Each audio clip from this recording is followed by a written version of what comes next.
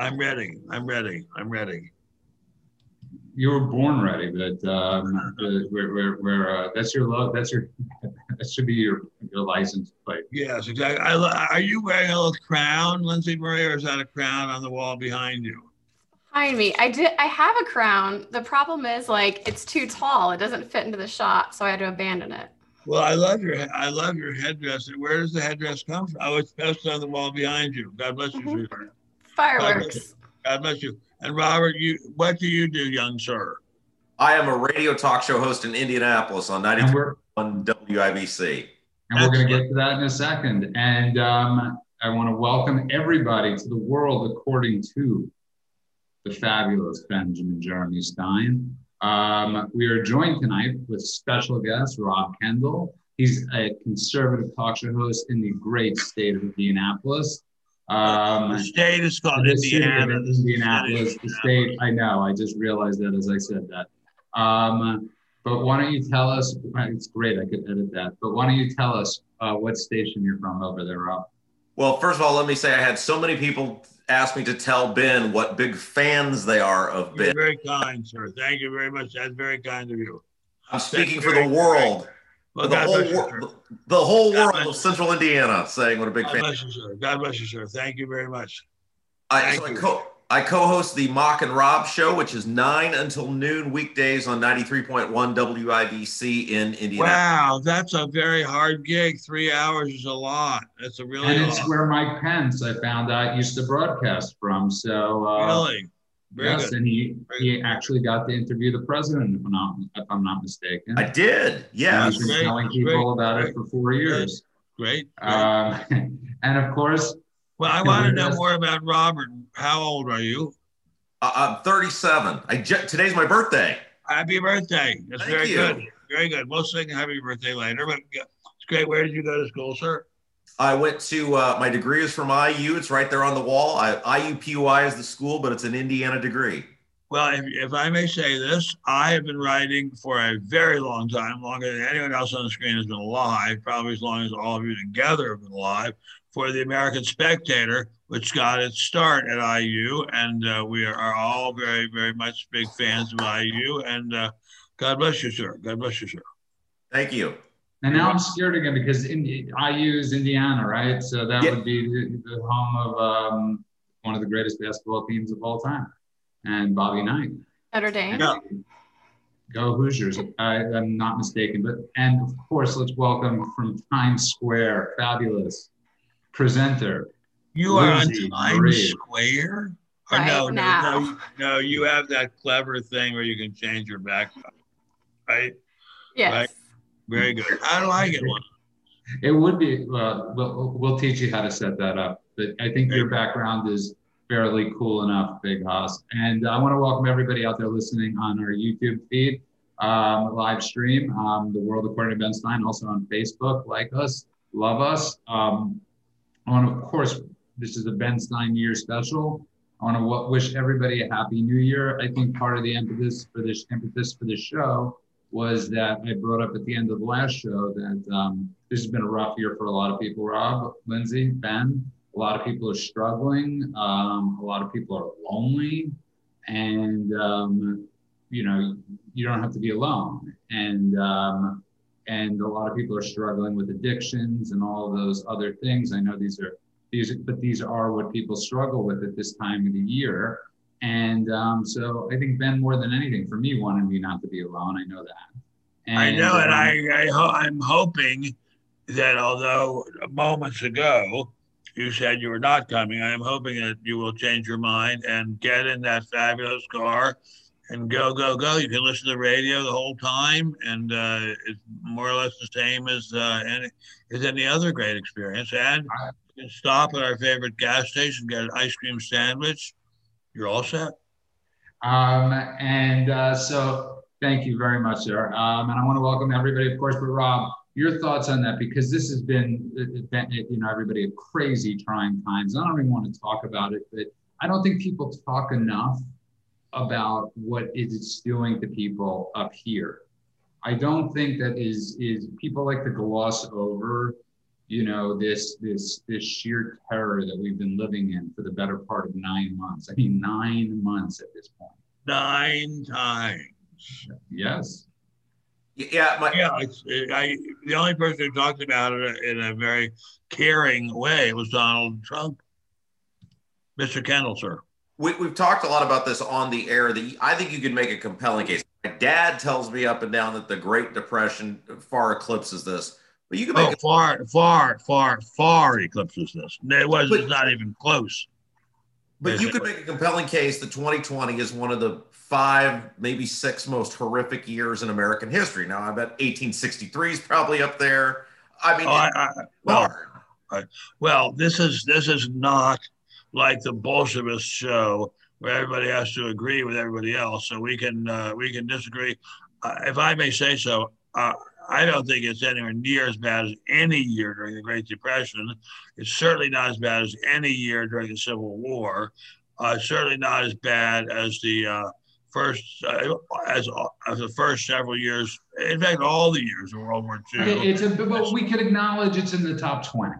It's been an effing terrible time, and I think largely brought on by the incredible overweening, controlling, authoritarian nastiness of the authorities, especially in our state that Judah and I happen to live in, sunny Cal. The craziness of our governor can hardly be overestimated. What say you, Rob?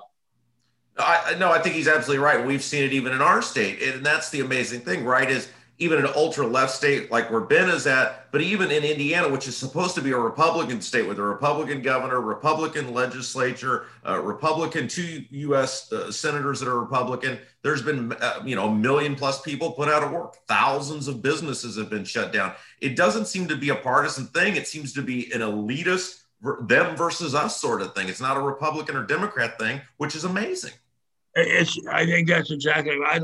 Before I chime in, I would love to hear from Lindsay Marie on this same issue. I agree. I definitely think it's an us versus them. It's the political elites versus everybody else. And we see this time and time again. They want to enforce lockdowns and they want to place restrictions on us, but yet they're exempt from them.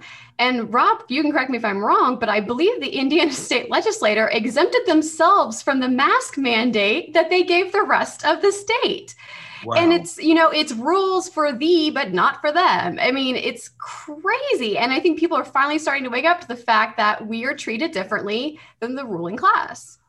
Yeah. And I think this is so amazingly true in California, where we've seen some of our top officials just thumb their nose at the rules and just take a big dump, if I may use a crude phrase, on the rules that apply to the ordinary citizen. And Robert, I think Robert was getting at exactly this point. While this is nowhere near as bad, not even in the same universe as the Civil War or the Great Depression, people are scared of their own government in a way that I don't think we have ever seen before, except in the southern United States during the Civil War. People are scared of their own government. The wild behavior of the Democrats in all their persecution of a man who was truly a great president, Donald Trump, it has no parallel, and I think tells us that we really must be afraid of our government. Now, it's not just that they don't come to help us, they're scaring us.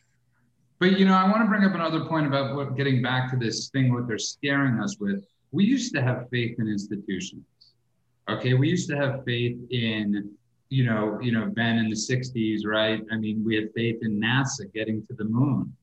We don't have faith as Americans right now in the CDC, in Dr. Fauci, in the worst. Go on for hours. Right, but we don't have faith in what they're telling us is remotely, that they know what they're talking about. We don't have Einstein in there. We don't have right now it's like we don't have faith. We've lost faith. And that's a very sure, dear friend. I don't think it's an issue of their intelligence, although I do very much question the intelligence of some of these people.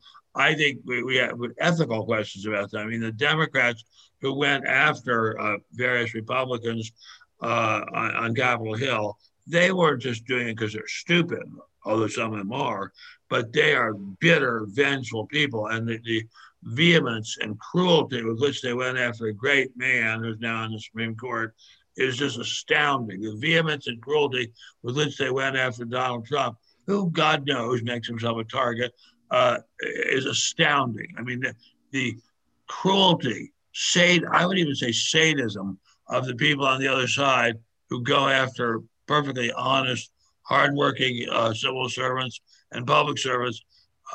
There's no parallel that except during the Civil War when there was real violence. There was actual violence within the chambers of the U.S. Congress.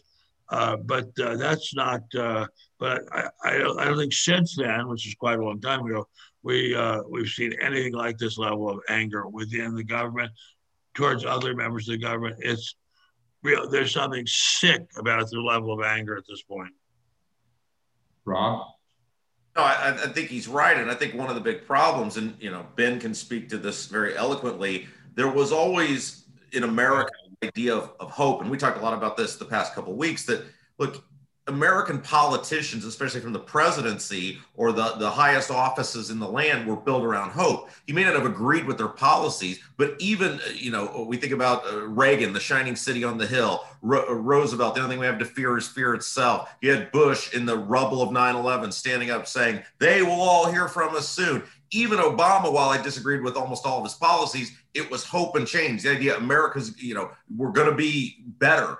These words that are coming from Biden about the dark winter, this is not America, right? I mean, on so many levels, the past 9 going on 10 months, America has completely done a 180, and it's not the America we recognize, and not the America that sustained us for 240 plus years. I just want to say to you very quickly, Joe Biden, Jimmy Cartered himself before he even got in, okay? That's how depressing and dour Joe Biden is, that he Jimmy Cartered himself before even taking office. Well, what does that mean, Jim? I'm not sure what you mean by that. Jimmy Carter said we have, the next 4 years, or the next, what was it, the exact quote? It won't be better than the last. We have a crisis of conscience in America, and, there's no hope. Wasn't that one of his big speeches, Jimmy Carter? I don't remember that speech. I mean, he was so loathsome in so many ways. It's hard to isolate any one part. But I would like to ask a respectful question to Lindsey Murray. You're just a child.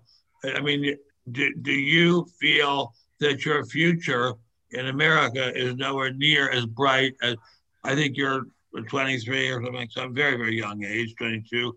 I mean, I felt as if the future for America, my own future, very questionable because I was such a drug user, but the future for the country was great. And do you feel as if the future for the country is great still? Well, I think some people are starting to wake up to the fact that government is not going to be there to save them and to help them, and that they are responsible for helping themselves. And if something goes wrong, they have to figure it out, or their neighbors have to help them.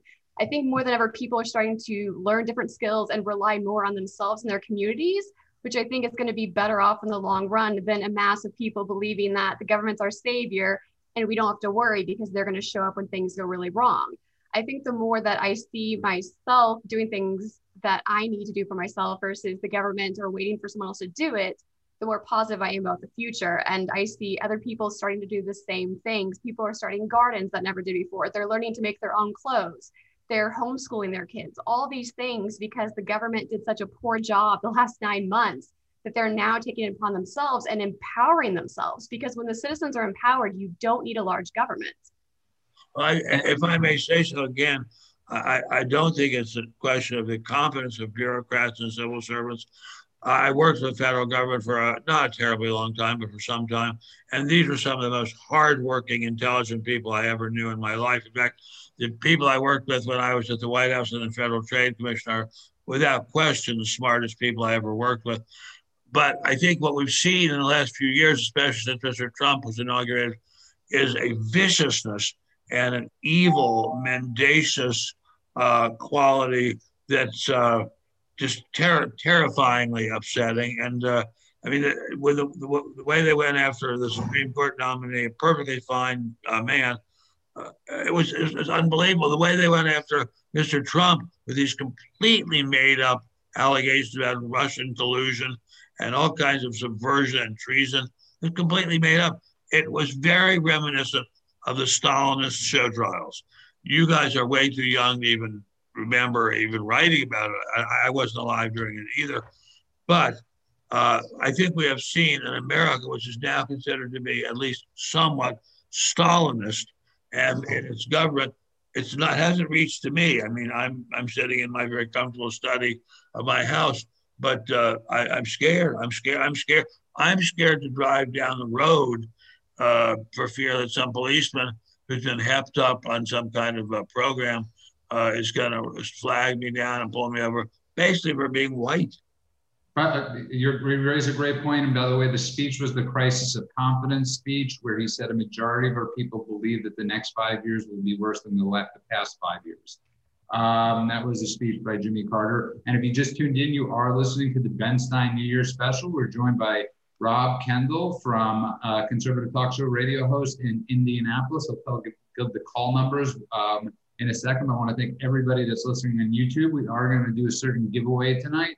We're going to play a fun game called Stump the Stein, where we will gladly send you guys autographed books if you can stump them, and even if you can't.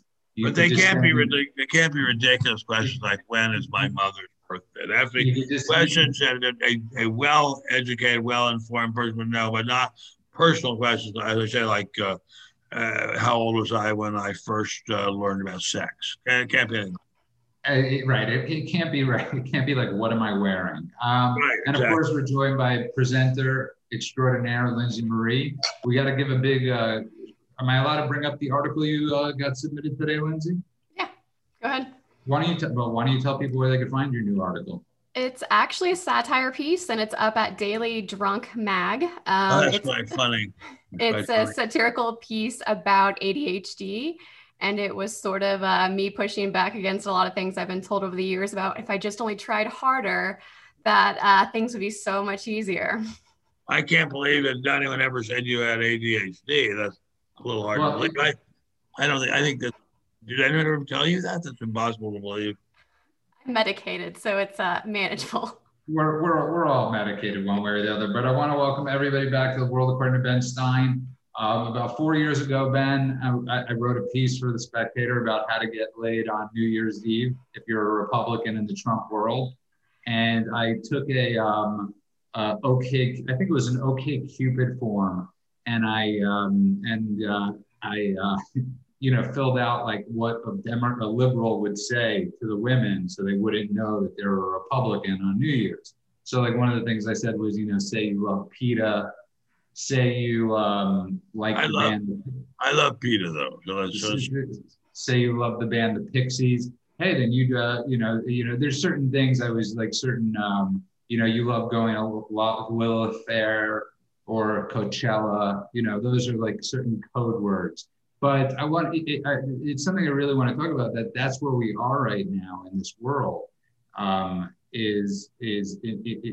We've been in it a while, but Trump really exacerbated it, is this divisiveness that we have in our country, that people won't even date, talk, discuss anything with people that might think differently. And that is one of the most frightening thoughts. It's very frightening. I want to just take a break for just a second. And you guys look. Glenn, this is Glenn. Glenn, come here. Glenn, wave hello to everyone. Glenn is my caregiver because I hurt my knee quite badly. This is Glenn. And he's from the Philippines, and his name is Glenn Miller. Glenn Miller Oyan. Okay, now Glenn, I want you to do this, please. This is a glimpse of the personal life of me. I want you to call Panda. Okay, Panda. I want you to order a large shrimp with walnuts and a large kung pao chicken. Wait, not finished. And I want he wants a honey walnut and a black pepper chicken, a honey walnut, and kung pao. You're good to go, Glenn. So get all this. And Rob, what do you think about that, though?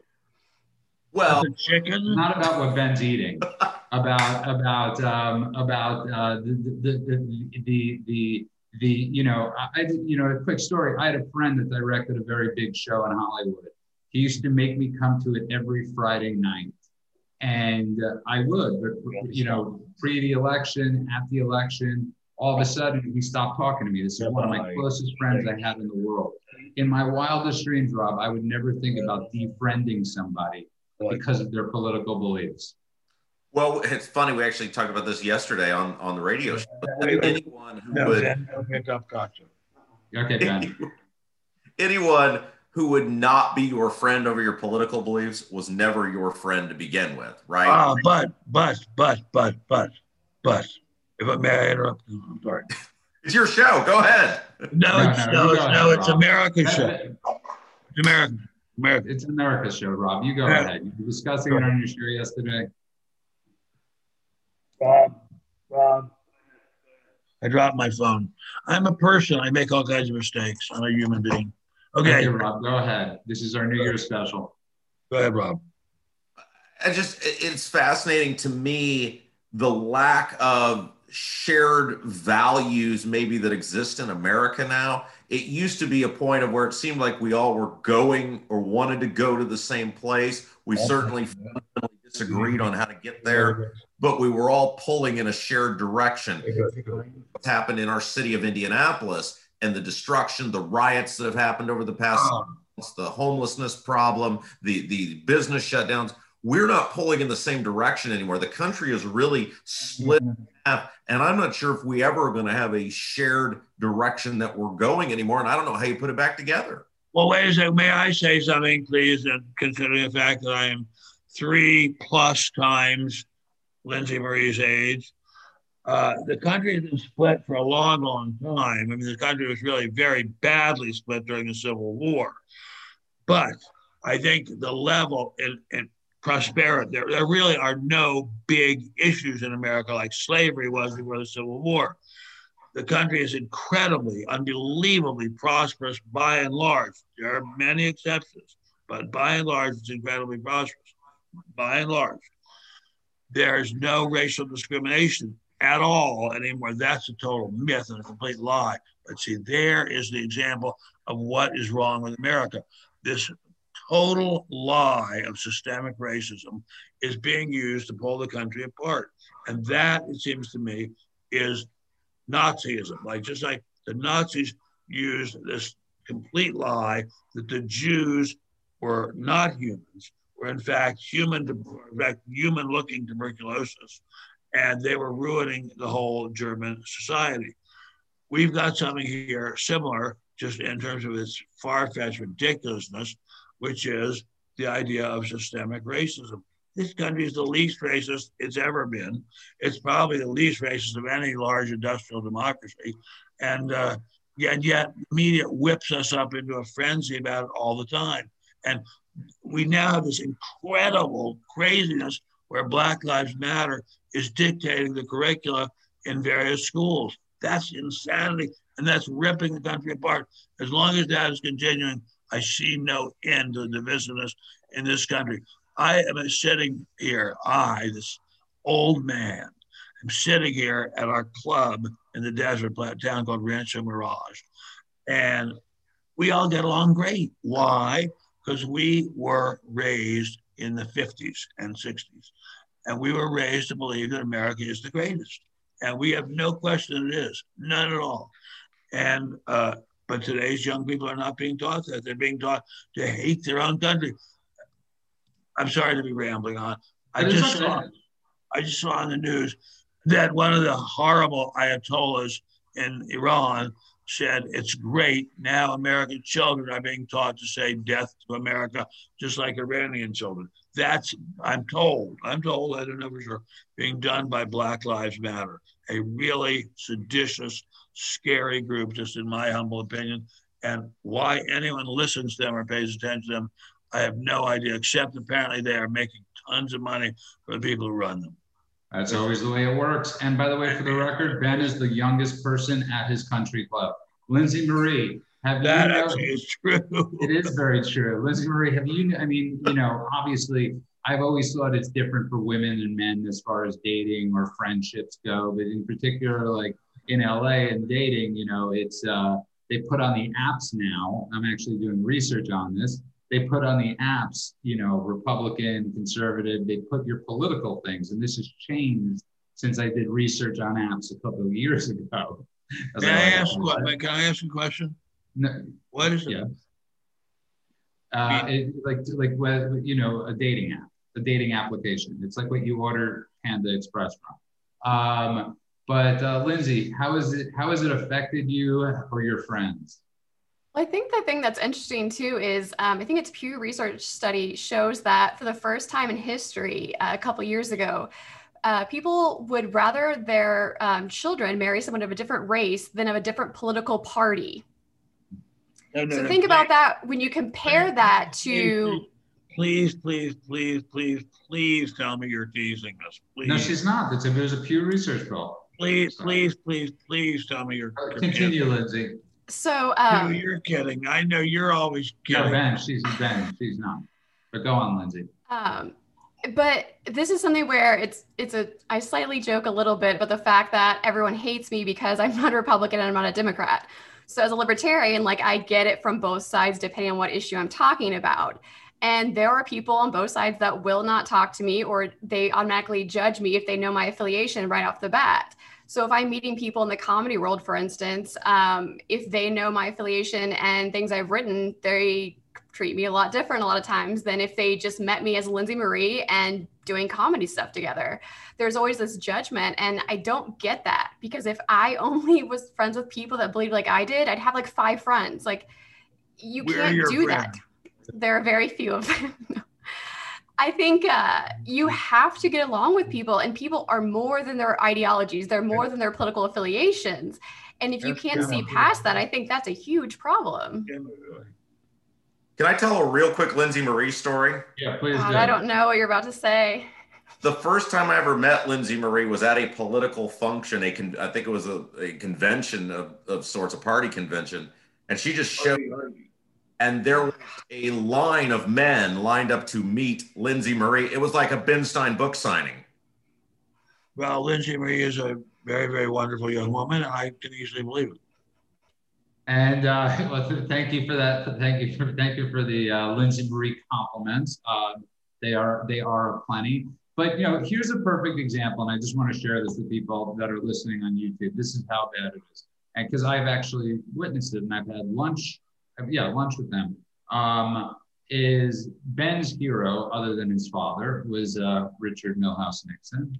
And Ben's closest friends, one of his closest friends from childhood, who lived, I believe, next door to him for most of his early life, was the man that brought down his hero. He didn't do it. He had plenty of company. He didn't do it by himself. Right, he didn't do it by himself.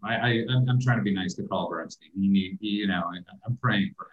And anyways, Ben and Carl have remained in contact, have remained friends. We had lunch on, I believe, Thanksgiving a couple of years ago. And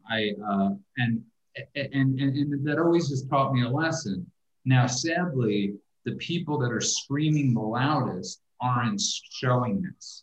So it's really important that people out there, even that are on the YouTube, that we can be friends. I mean, because the people in the Senate and the House, they're friends, most of them. You know, this is a game to them. And I'll never forget when I saw that bastard Ted Kennedy, who left a woman to die on the side of a lake or river, Mary Jo Kopechne, and it was the ocean. It was actually the ocean. I think it was I didn't think it was an ocean, but and everybody in the Senate was mourning this monster's loss, and that's when I realized all these people just are people that never wanted to graduate from college. You know, they wanted. It's like I look at the House and the Senate as the continuation. You know, like they have a commissary. They go on a recess. They go on break. And I always look at them as like they just want us fighting. I think you're entirely correct, and the Congress is like a club, and they do tend to get along well with each other. When somebody stands up and goes against the grain, the media and the rest of the Congress rips them down pretty quickly. You guys are all way too young to remember Joe McCarthy, who in many ways his behavior was outrageous, but in many ways it was totally correct. Wait a second, hold on a second. Where are you going, Glenn? Where are you going? And I want to welcome everybody to The World According to Ben Stein. It's a New Year's special, and The World According to Ben Stein has to do with Panda Express often enough. And ribeye steaks. And Ben's ordering, but we're joined tonight by the live stream, and I will get to your questions in a second, but we're joined by Rob Kendall from a conservative radio talk show host in Indianapolis. Can you tell us the call signs, Rob? Yeah, 93.1 WIBC. It's the Mock and Rob show, which airs 9 to noon weekdays. Can you stream it? Oh, yeah, WIBC.com. WIBC.com. And of course, from Times Square, libertarian and presenter, Lindsay Marie. But Ben, somebody has a question for you, and I will ask this for everybody. But what is your opinion on what's going on politically? I mean, that was a question. I mean, everything's political. I mean, what is going on politically about what, sir? I don't know. I'll have to wait for their next question. It's New Year's. Let's go on to another question. And by the way, my name is Judah, not Jonah. What is the best book to read about Richard Nixon? Somebody asked. That is a really, really good question. Excellent question. I think the best book to read about Richard Nixon is one by my dear friend, Patrick J. Buchanan, who is a really, really, really smart guy. And he wrote a book called The Greatest Comeback about how Nixon came back after being cheated and robbed of the election in 1960, and how he methodically, brilliantly worked his way back against overwhelming public opinion manufactured, fake news, fake public opinion manufactured by the left-wing media. He worked his way back to becoming president, and that's a really interesting book about how Nixon worked. Otherwise, Nixon himself wrote a very fine book. I think it's out of print, but it might be available in paperback, called Six Crises, which is quite interesting and I think well worth reading. Bill Sapphire, William Sapphire, who was a genius columnist for the New York Times, wrote a book called Before the Fall about what Nixon's life and presidency were like before the Watergate persecution of him. That's a fine book too. I actually am, in my own pitiful way, working on a book about me and Nixon, but that is not going to be by any means. Yes, it will be. It'll be a tour de force. But Rob, let me ask you both, you and Lindsay, both a question, because you both, Rob, you're on the air 3 hours a day. When you get off air, and I think you're married, or I'm dating. You're dating, and it's good to know that dating is such a code. It could be such a code. I'm married. I am. But Rob is dating. What do you discuss? Isn't the last thing sometimes you want to discuss politics? Well, I think it's interesting because it's woven into the fabric of who I am. Like every person I meet that knows who I am, that's what they want to do. The person that I'm dating is very interested in politics. She has a libertarian, certainly a libertarian tilt to her belief system. So I think there's politics in everything. And I think one of the things that conservatives have to do better is understand the culture in which younger people live, the way that they're being raised, the way they're being educated, the YouTube generation, if you will, because we're not reaching a lot of those people. And so I really enjoy these conversations that we get to have because it helps me learn how to better converse with a different group of people that maybe traditionally talk radio doesn't meet. I did have one quick question for Ben, if that's all right. Yeah, please. You asked. Give me a long question. Do you believe, as it relates to Nixon, he made a mistake in 1960 because he won that election? I'm totally convinced. Of course. Did he make a mistake and set the country on a bad path by not challenging that election harder because he won? That is a really good question. And it shows his incredible nobility and patriotism that he did not challenge it. But I think he probably should have challenged it and demanded a recount. I think the blatantness of the steal by Lyndon Johnson and his cronies, and the blatantness of outrageous theft in Illinois by Mayor Daley and his associates should have been questioned. And Nixon was a very polite, gentle soul, and except he had been drinking too much, but that was very rare. And I think he probably should have questioned. He should have questioned. I don't know if it would have done any good, but which goes, it's a good question because it goes to another question that we have in the YouTube as far as voter fraud. As far as, do you think anything will happen over voter fraud? And the answer I think is absolutely not. Rob? Sorry. I mean, Ben. Sorry. Well, the night of the election, a very close friend of mine, very, very, very close friend of mine from Korea, and I went to a Republican victory party celebration out here in the desert. And the news was on, it was saying Trump was pulling ahead, that the out-of-state absentee ballots had already been counted, and they had given Biden a big victory, or a victory, but that once the real votes were coming in, Trump was ahead, and there was nothing on the horizon that would keep him from winning. And my friend and I left the party thinking, wow, he's won. And as soon as I got home, I had a text from Judah saying he's not going to win. The fix is in, and they're not. The Democrats are just not going to let him win. And I mocked Judah and said that no, clearly Trump has won. But by the morning, it was the conventional wisdom that Biden had won. I don't think he did win. I very much applaud his fighting back against voter fraud. I'm very, very sad that no court had the guts to order recounts. I mean, the stories that were floating around about fraud were so convincing, so powerful, so overwhelming. And they think they merited attention. But I'll tell you something else. Something that Lindsay Marie probably doesn't know about me is that I was, for a time in my life, a statistician and studied a fairly large amount of statistics in college. And once you have a trend, a large trend that's been going on for a while in an election, it doesn't suddenly turn around. That's just not the way elections work unless there's a fix. And I think Judah very brilliantly said the fix is in, and he was right. Well, let's get to Lindsay. What are your thoughts on this whole thing? Because this is a huge part of your life is activism.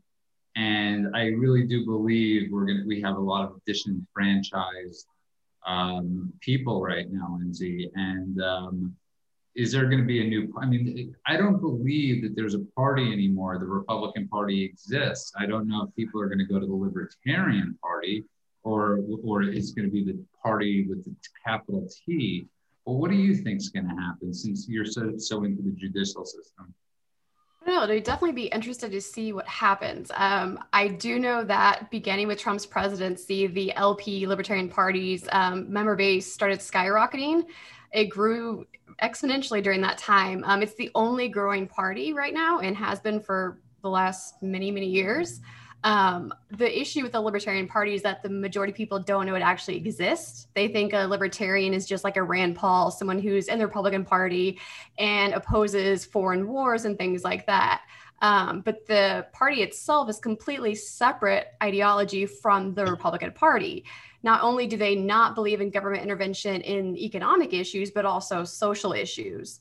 And so I think with younger generations, they do sort of align with that belief. People that are like my age, Rob's age, they just don't know that Thanks for exists. not putting me in that because I'm an old man here. But thanks. But Lindsay Marie, how old are you? You've told us every time you talk. She doesn't share her age. But go on. Sorry, Lindsay. I do think younger generations, they do align ideologically with the Libertarian Party, but a lot of times people don't know it exists and or they just want to be independent. They don't want labels on things. But the problem is you have to vote for someone if you want to vote most of the time who has a label behind their name.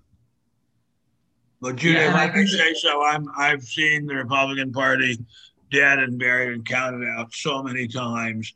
It never happens to be true. Someone, I think, I could be wrong, I'm often wrong. Someone will come along and be a dynamic voice in the party. Senator Cotton already, to me, is that voice. I've had the pleasure of hearing him speak and having dinner with him. I think he's a very impressive guy. He could use some lessons in speaking, quite a few lessons, but his heart's in the right place. And I think if he could dynamize himself, to make up a word I just did, I think he could be the leader. And there are probably others in the party who could be the leader. But the Republican Party, as I say, it's been counted out so many times. It's a joke. Yeah, but it's what somebody had a comment in the section. What I meant is, you're right. Right now, the Trump supporter is pissed off, but if they continue this voter fraud, and with the rigged elections, and no Republican in the Senate has enough guts, like Josh Hawley actually did, and said that that he'll challenge it, then we will have a bunch of disenfranchised 70 million some odd voters in this country, Rob. Yeah, but well, one thing I want to piggyback off what Lindsay Marie said, which is in the state of Indiana this year, we saw an amazing almost 400,000 people vote for the Libertarian. He went from the previous Libertarian getting less than 4% to almost 12%. That's amazing. It is. That's astonishing. Wow. Well, the Libertarian candidate had Rob Kendall supporting him. That's why, in large part. But most of these people were Donald Trump voters who were highly enraged at our governor, Eric Holcomb, who did not govern like a Republican, did the shutdowns, did the mask mandates, tried to put people in jail for not wearing a mask, all the stuff. So there's an opening for the Libertarian Party. The question is, and Lindsay can speak to this as well, is can you capitalize on that? Because energy and passion only gets you so far. You've got to have that infrastructure and ability to put boots on the ground, money coming in, things of that nature. Otherwise, it's just a one-off thing. Yeah, a lot of those voters were passion voters who were very angry about what was happening. It was a high arousal emotion situation. They're not going to probably remember that in the next 4 years unless the Republican governor, Eric Holcomb, continues to act like a Democrat, which I believe he will. And I think what's going to happen the next go around for the gubernatorial race is going to be interesting because I believe the same Libertarian is running again and said he wants to. So it's a matter of taking those voters that were angry originally, hoping they're still angry, and then also trying to work in some ideology, because it's not just about a protest vote. It's about tapping into that ideology that a governor should not be able to do this. This is a government intervention that is not necessary and is unconstitutional and against the state constitution as well. And that's going to be the tricky part. I just want to get this straight because a lot of people are asking. So, Lindsay, a libertarian can be pro-life, right? It's not an... The Libertarian Party does not take a stance outright on that. So I know people in the party that are on both sides of that issue. Just like with Democrats and sometimes Republicans, you don't always get every single person to agree on that same part of that issue. And Judah, one thing I wanted to piggyback on off that, in Indiana in 2020, this Libertarian, Donald Rainwater is the guy's name, by the way, if you want to check him out. A lot of Reagan people would love Donald Rainwater. A lot of Trump people would love Rainwater. He got second place in 33 of our 92 counties. He beat the Democrat in 33 of the 92 counties with minimal infrastructure and donations. It was really incredible. And Rob, if I may say so, rarely is the word incredible used correctly, but that really is incredible. I'm very impressed, very impressed. And Ben, just Ben Stein's impressed with me. Bucket list, yes, sir. and you asked him an incredible question. But Ben, what I'm sort of saying is like this, right? So there was no candidate in the Republican Party in the last election other than Trump that would have won. That's just, in my humble opinion, there's nobody. There's nobody. Trump did win, right? In both elections, and there's none of them. In 2016 would have won Wisconsin, would have won Pennsylvania, would have won any of these states. And would have won Ohio so comfortably. And that's my point, is it's not that you're right. It's not the Republicans or whatever you want to call them will have a comeback, but it's not going to be the party of Mitt Romney. It's not going to be the party of Paul Ryan. No, I think the Republican Party is a big tent, as the saying goes. And we can accommodate the country club Republicans, and we can accommodate extremely conservative Republicans. And I think we have to, and we will. To me, the dynamic force in the Republican Party is right to life. I know that's not the libertarian view, but to me, that is the dynamic voice of issue. And I don't think there is any more sacred issue at this point. And America is still a country that is very much devoted to religion, to worship of God. And I think that is the issue that can electrify a great many voters. And somehow, someone, and I don't know who it will be, but some very smart person and very passionate person has to convince the suburban soccer moms or whatever it is they're playing, and explaining them that however inconvenient it is to have a child, and believe me, I'm a father, I know, and a grandfather, I know it's very, raising children is very, very challenging. It's right to life is, it seems to me, a shining beacon in a confusing, foggy world. And just to add to what you just said, and I think Rob and Lindsay could add, I think the Republicans have done a terrible job of opening the tent even bigger. I think, Trump showed that you could get into the Black community. I don't think we've made inroads in the gay community. I think the Republican Party really needs to change its charter towards homosexuality. And I think the Republicans have really screwed the pooch for many years on how big their tent could be. Because we live, even if you go into West Hollywood, Ben, a lot of the people that live there who are gay would gladly vote conservative if certain members of the party spoke a little differently. Well, I know you and I know that because there's a wonderful, wonderful store in a big grocery store called Pavilions. I think it's in some way connected with Safeway, but I'm not sure exactly how. But anyway, and when we go up and down the aisles there, my wife doesn't shop. My wife's an invalid, but I do all the shopping, and Judah often helps me out. And I have people sort of wink and nod and say, I'm Republican too. If we could have a man who said, we welcome people to totally depend, without regard to their sexual preference, I don't think it would take anything away from the party and would just add to the party. And that, there's an interesting footnote to that, if I may. That is, there are very, very few homosexuals in America as a percentage of the population. Very, very few. But in terms of their energy, they're very large. They're just like the pro-abortion. That's wildly pro-abortion is a very small number of people, but they're extremely energetic. I think they're not good people, but excuse me, I beg your pardon, but they are very energetic. And I think we need people with similar dynamism to welcome the gay community into the Republican Party. Yeah, Judah, if I could piggyback off that, before I was a radio broadcaster, I was an elected official. And one of the things— You're an officer. What's that? What office did you hold, sir? I was as small as you could get. I was a town council member. God bless you. Hey, that's how Bernie Sanders got to pretty much where he is. He won one vote in a mayoral victory in Vermont, and here we are with this piece of garbage, one vote. So yeah. Who are you talking about? Bernie Sanders. He won one vote? I think he won the mayoral victory by one vote in his town in Vermont, and that set his career. But go on, Rob.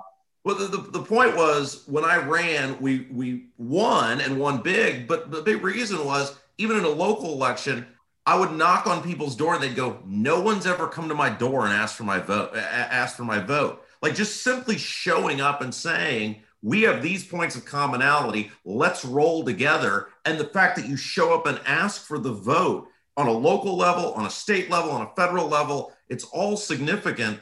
And the Republicans are afraid to speak to blocks of people, and they're afraid to ask for the vote. And if you don't ask, and if you don't converse, and if you don't find points of commonality, which so many people have and they don't even know about, you have no chance to win. But if I were a Republican person going around campaigning, I'd be scared to go into some of these non-white neighborhoods. I would be personally scared. I don't blame Republicans for being scared. And I mean, to go around here in my community out here in the desert near Palm Springs, that's not scary at all. But to go around the in non-white neighborhoods in some of these areas. I think that's quite frightening. I don't blame people for being scared. And with all due respect, I completely agree. It's wonderful to be asked to vote for someone, but sometimes it's too frightening. I used to watch George Bush 43 do it, and he did it beautifully. And he's a fearless, incredibly strong guy. But not everyone is fearless and incredibly strong. But I have to disagree with you on this, Ben, because I believe people do want to be spoken to. I do believe in many churches, in many churches, they want to be spoken to. What say you, Lindsay Marie? No, I think that people want to be spoken to and they want people to ask for their vote. And it reminds me of, I can't remember what election year this was, but I was out of Panera. I was clearly over 18 by a lot of years, was actually working at a campaign, and Mike Pence came in when he was campaigning for governor. He was making his rounds to every table, shaking hands and asking for votes. And he got to my table and he said, "Oh, you're not old enough to vote," and kept walking. Oh, that's funny. And I have never forgotten that as long as I live, because to me, it was like the biggest slap in the face. First of all, I am clearly old enough to vote, but to just say it flippantly and as if you don't care to talk to another Hoosier that you're representing, it just seemed very, I don't know. I wasn't a fan of that. It was a mistake. It was a mistake, but I'm sure he regrets it. Ben, somebody asked what was the first thing Alex, your wife, was wearing when you met her? I happen to remember it exactly. A blue satin dress with a full skirt, and she looked so beautiful. I'd never seen anyone look so beautiful in my whole life. I had at the time a wonderful, incredibly great girlfriend who had been my girlfriend when I was a senior in college, and she was a great, great girl, wonderful girl, and she's gone on to tremendous success as a lawyer. But my wife, it was love at first sight. My wife was so beautiful, and we've been together for 54 years. That's pretty amazing. And she's, I think, looks, I just saw her as I was walking across our house to get to this computer, and I think she looks more beautiful than ever. She's a saint. Hey, Judah? Yes. I hope I have another opportunity to do this again, but just in case I don't, I have to ask this question. It came from a very important person to Ben, if that's all right. Yeah, of course.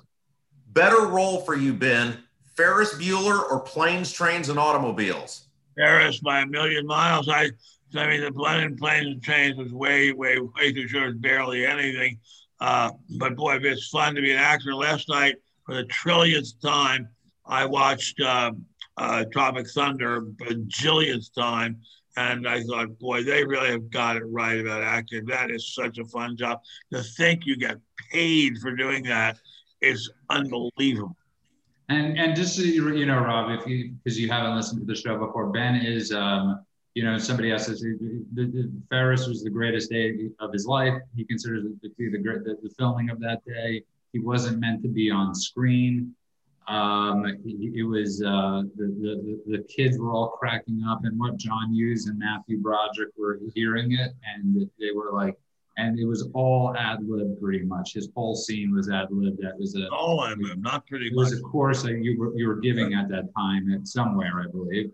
Yeah, but Planes, Trains to us, and Ben said this the night John Hughes died on CNN. He said that it was the death of the salesman of this generation. Well, I think it's more than that. I think it's the ultimate movie about work. And it's in my top five favorite. No offense to Ferris, but Planes, Trains to me touched the nerve that powerful. This is getting back to it, because we've lost our way as far as creativity goes too. And we talk about these movies that brought people together, okay? That brought generations, brought different, I would hope, races, ages, everything together. If you don't watch Planes, Trains, and Automobiles and walk away laughing and thinking, I can't remember the last time I've seen a movie that had that effect on me. Maybe it was a movie like Tropic Thunder, or for me, The Hangover, or certain, but nothing to that effect, obviously. But I think, Lindsay, we've lost our way creativity-wise. I mean, yeah, and I think I've said this a million times. I think the left has a monopoly on comedy. Like late night shows, there's not even a centrist host on any of the late night shows, anything on Comedy Central. So if you want to watch that kind of stuff, comedy late night, see your favorite actors and artists, you have to listen to these jokes that I don't find that funny most of the time. And a lot of times you're so right. You're so right. A lot of times I can separate the political message between the actual joke, the craft of it. But it's just, it gets old over and over. Like I didn't vote for Trump, but listening to the same Trump jokes every night for 365 days is exhausting. You know, when it came out that he probably wasn't going to win the election, these people lost basically their livelihoods because all they did was get paid to make fun of this man who is not going to be in the power anymore. So what are they going to make fun of now? I wish I could see more either libertarians or conservatives or even independents get into comedy because, gosh, I want jokes to laugh at that are political. I want javelin satire that pushes against the government in ways that no one's doing it. Well, you are so incredibly right. And I gave Jimmy Kimmel his first job on television. He was my co-host on Win Ben Stein's Money. And I was the only Republican on the Comedy Central lineup.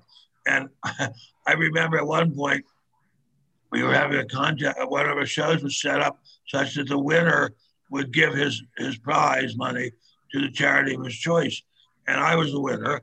And I said, okay, I'll give it to National Right to Life. And the representative of Comedy Central who was in the audience was laughing. And I said, I don't get it. What's the joke? And she said, you're kidding. You're not seriously pro-life. I said, yeah, I'm very seriously pro-life. And she said, well, okay, we can't do that. So we have to reshoot the end of the show. And you can't do it. We're not going to allow you to do it. And I'm weak. And so I said, okay, I'll make it. I forget what charity it was, but some other charity for children. That's what Hollywood's like. That's an insane story. I mean, just so you understand, Rob, Ben's written 3 movies at least that he didn't get credit for, that people took, that they said the only way they would do the movie if his name wasn't on it. Right, because of my connection being a conservative and my connection with Richard Nixon. And when I used to be a writer for one of Norman Lear's shows and I was in the audience, the producers of the show would always, permanently, constantly introduce me to the audience as our resident fascist. Hey, Ben, quick question, because I remember as a kid watching Win Ben Stein's Money. I think it was a great show and never missed. And all these years later, it's still immensely popular. Was it weird to you that Hollywood and these shows and these TV studios and these television stations would rather lose money? They're so wed to a political ideology that they'd rather lose money than just let something out there that they don't agree with? Yeah, I'm afraid so. The ideological grip on Hollywood by the left is extremely serious and not always economically sensible. By the way, we're gonna go a few minutes over because a lot of people do have questions. But yes, I like Rob, that. We can go as long as we want. Yeah, but Rob, yes, in the old day, I used to get into this argument with a friend of mine who's an actor in the industry, and he would say, he would always say all movies make money. And what's funny is Forrest Gump didn't, because through Hollywood accounting, it actually lost money. They always say that. They always say they don't really care anymore. You know, if you look at the gross of movies, and then the movies have been getting annihilated for the past 4 to 5 years as far as losing money, because it's not their money, it's other people's money. You know, if it was their own money and they weren't, and Ben's wife this was Ben's wife's job, was signing these contracts, and they just don't care anymore about this. But Ben, one of the questions I wanted to bring up was, what were some of the movies that you didn't get made? It was Murder in Mississippi, right? Well, no, it got made. Oh, no, it very much got made, and it was a great movie. It won a lot of prizes. I thought of the story. Well, the story was a true life story, but I brought it to a producer from Israel, an Israeli woman, and she had never heard of it. I'd never heard of the whole issue of civil rights or even had any idea where Mississippi was. And I wrote the outline of the story. We got it. we got it to set up to get ready to go. At a certain point, she called me and she said, "Oh, I've worked it out such that I'm going to get all the credit, and you'll get a few $1,000s, and that's it." And I said, "Well, you're kidding. We have a contract that calls for me to be the producer and to get paid a certain amount of money if it gets paid." She said, "So sue me." So I sued that old witch, and she came to the door of my house in the Hollywood Hills and pounded on the door. And she said, "You sued me." I said, "Well, Tova, you told me to sue you." And so that was one. And that got me, that was very successful. And a darn good movie, although horrible anti-Christian scenes in it that I had nothing to do with. They just put them in there just to be shits, pardon the crude my speech. Two, a movie about a Soviet takeover of the United States. There turned out to be a 14.5-hour miniseries, and I was supposed to be a producer. And story by the guy who was a director said, "I will not work on this. I will not do anything on this if Ben Stein's name appears on the screen," because he worked for Nixon. And they offered me quite a lot of money to take my name off the screen. And they said they'd give me another screenplay deal on another show. And I said, "Okay, I'll take it. Money's a great thing. I'll take it." And then, and you can take my name off. And then the third one was, it was the third one about drugs. I can't remember. It wasn't about a stewardess. Anyway, I can't remember. But this happened to me over and over. Oh, no. It was about drugs. It was my wonderful, wonderful book, Ludes, about Quaalude addiction. And it took a long time to get made. And then a close friend of the producer got the credit, even though I had written almost every word. And we brought it to the Writers Guild to arbitrate it. And we each presented our case. And I went into the men's room and was in one of the toilet stalls. And I heard two of the judges walk in and say, "I'll be damned if I give any credit to a son of a bitch who worked for Richard Nixon." And I didn't get credit. I should have sued, but I didn't. There were others. That's just three of them. It's insane. And I want to get back to this thing about, because, with Lindsay being, you're into this, we've lost our way creative wise. And I believe that is the way to bridge the gap in our country. Where was I today? You go on Netflix or Amazon or HBO Max and it says it gives me black movie suggestions. Okay, that is not a way to bridge the gap to getting us together as people. Just have movie selections. Okay, I had lent my Netflix account years ago to somebody I was very close to, and this is a true story. Netflix, the person was gay, and Netflix started giving me certain recommendations, and I thought that was hysterical. But that's because it's an algorithm. But don't suggest to me that I watch black. It's like on iTunes has the same thing, I believe, or Apple Music. They have the same like black artists you should be listening to. How is that bridging the gap? I ask that to all of you. I mean, it's not. No, they don't want to bridge the gap. They want to control. They don't want reconciliation. They want control, and they want to work it out. And by the way, they don't really give that much of a damn about how much money the studio shareholders are making. They are making lots and lots of money themselves.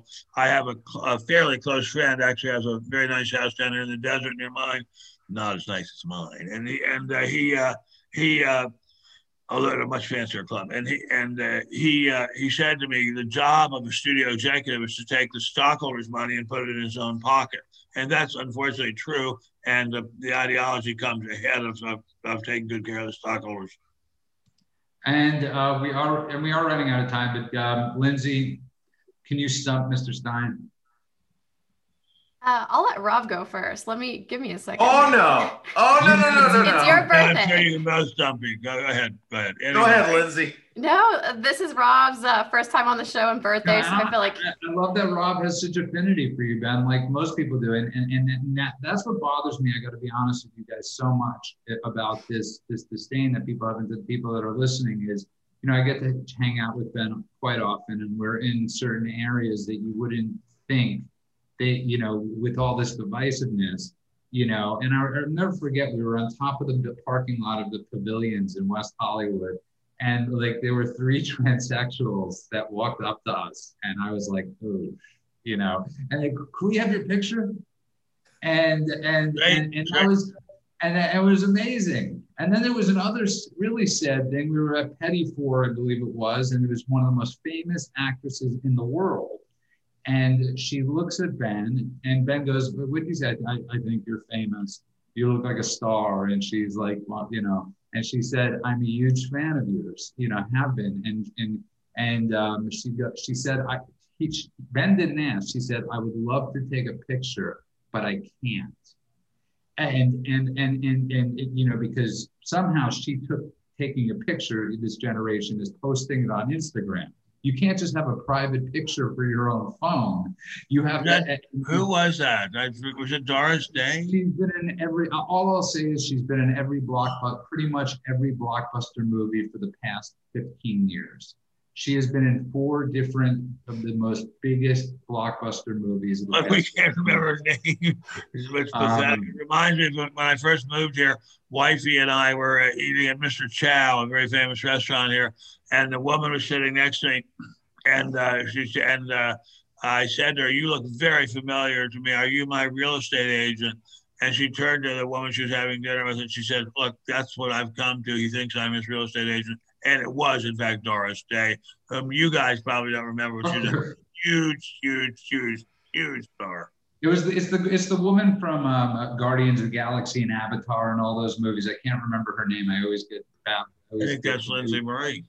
Lindsay Marie would probably know who it is, and it doesn't really matter. But like I said, we are running out of time. But I want to tell everybody in the YouTube chat, if you send me a message at Judah Friedman with your address and you'd like an autographed copy of one of Ben's book. It could be any of his books that we could get, from The Capitalist Code to my favorite, which is Ludes, which is the movie that became The Boost, by the way, which he was talking about. James Woods and Sean Young. James Woods and Sean Young. It was the movie that, them two did not get along very well.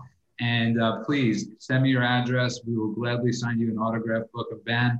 So you guys have one chance to stump the Stein. So Rob, you had a second to think about it. Yeah, I have. So I'm going to do an Indiana question, but it's a political government question. So I hope that'll work. Indianapolis was not the original state capital of Indiana. Can Ben name the original state capital of Indiana? No. I can't. I'm sorry. Go ahead. It's Corydon, Indiana. It's what? Corydon, Indiana. Say it again. Corydon. Okay, well, God bless him. I want to know what Lindsay Marie is doing for Christmas Eve. New Year's Eve, sorry. I'm here with you guys, so. Hey. What are you doing, Rob? I'm here with you. Judah, what are you doing? Are you going to drive down here and see me? I'll be down there tomorrow. It's a little too late for me tonight. All right. Well, God bless you, sir. I will be down there tomorrow. I want to thank everybody for listening tonight. But thank you so much, and God bless America. Yeah. God bless America. We're not fully done yet. I want to thank Rob and tell people again where they could listen to you every day. 93.1 WIBC, weekdays 9 to noon. I want to thank you, Judah. I want to thank Lindsay Marie. And most importantly, want to thank Ben. This is like a bucket list thing. You're the best. Thank you so much, guys. And of course, and Lindsay Marie, please read her piece today. It's great. Where could they find that piece? dailydrunkmag.com. And, okay.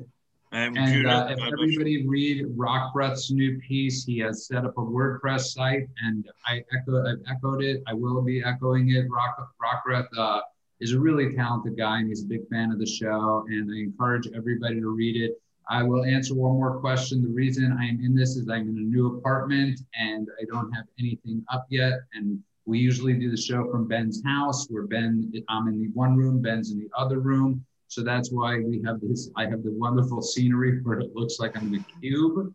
And I just want to thank everybody. You can find me on Parler at Judah Friedman. You can find Ben Stein at Ben Stein.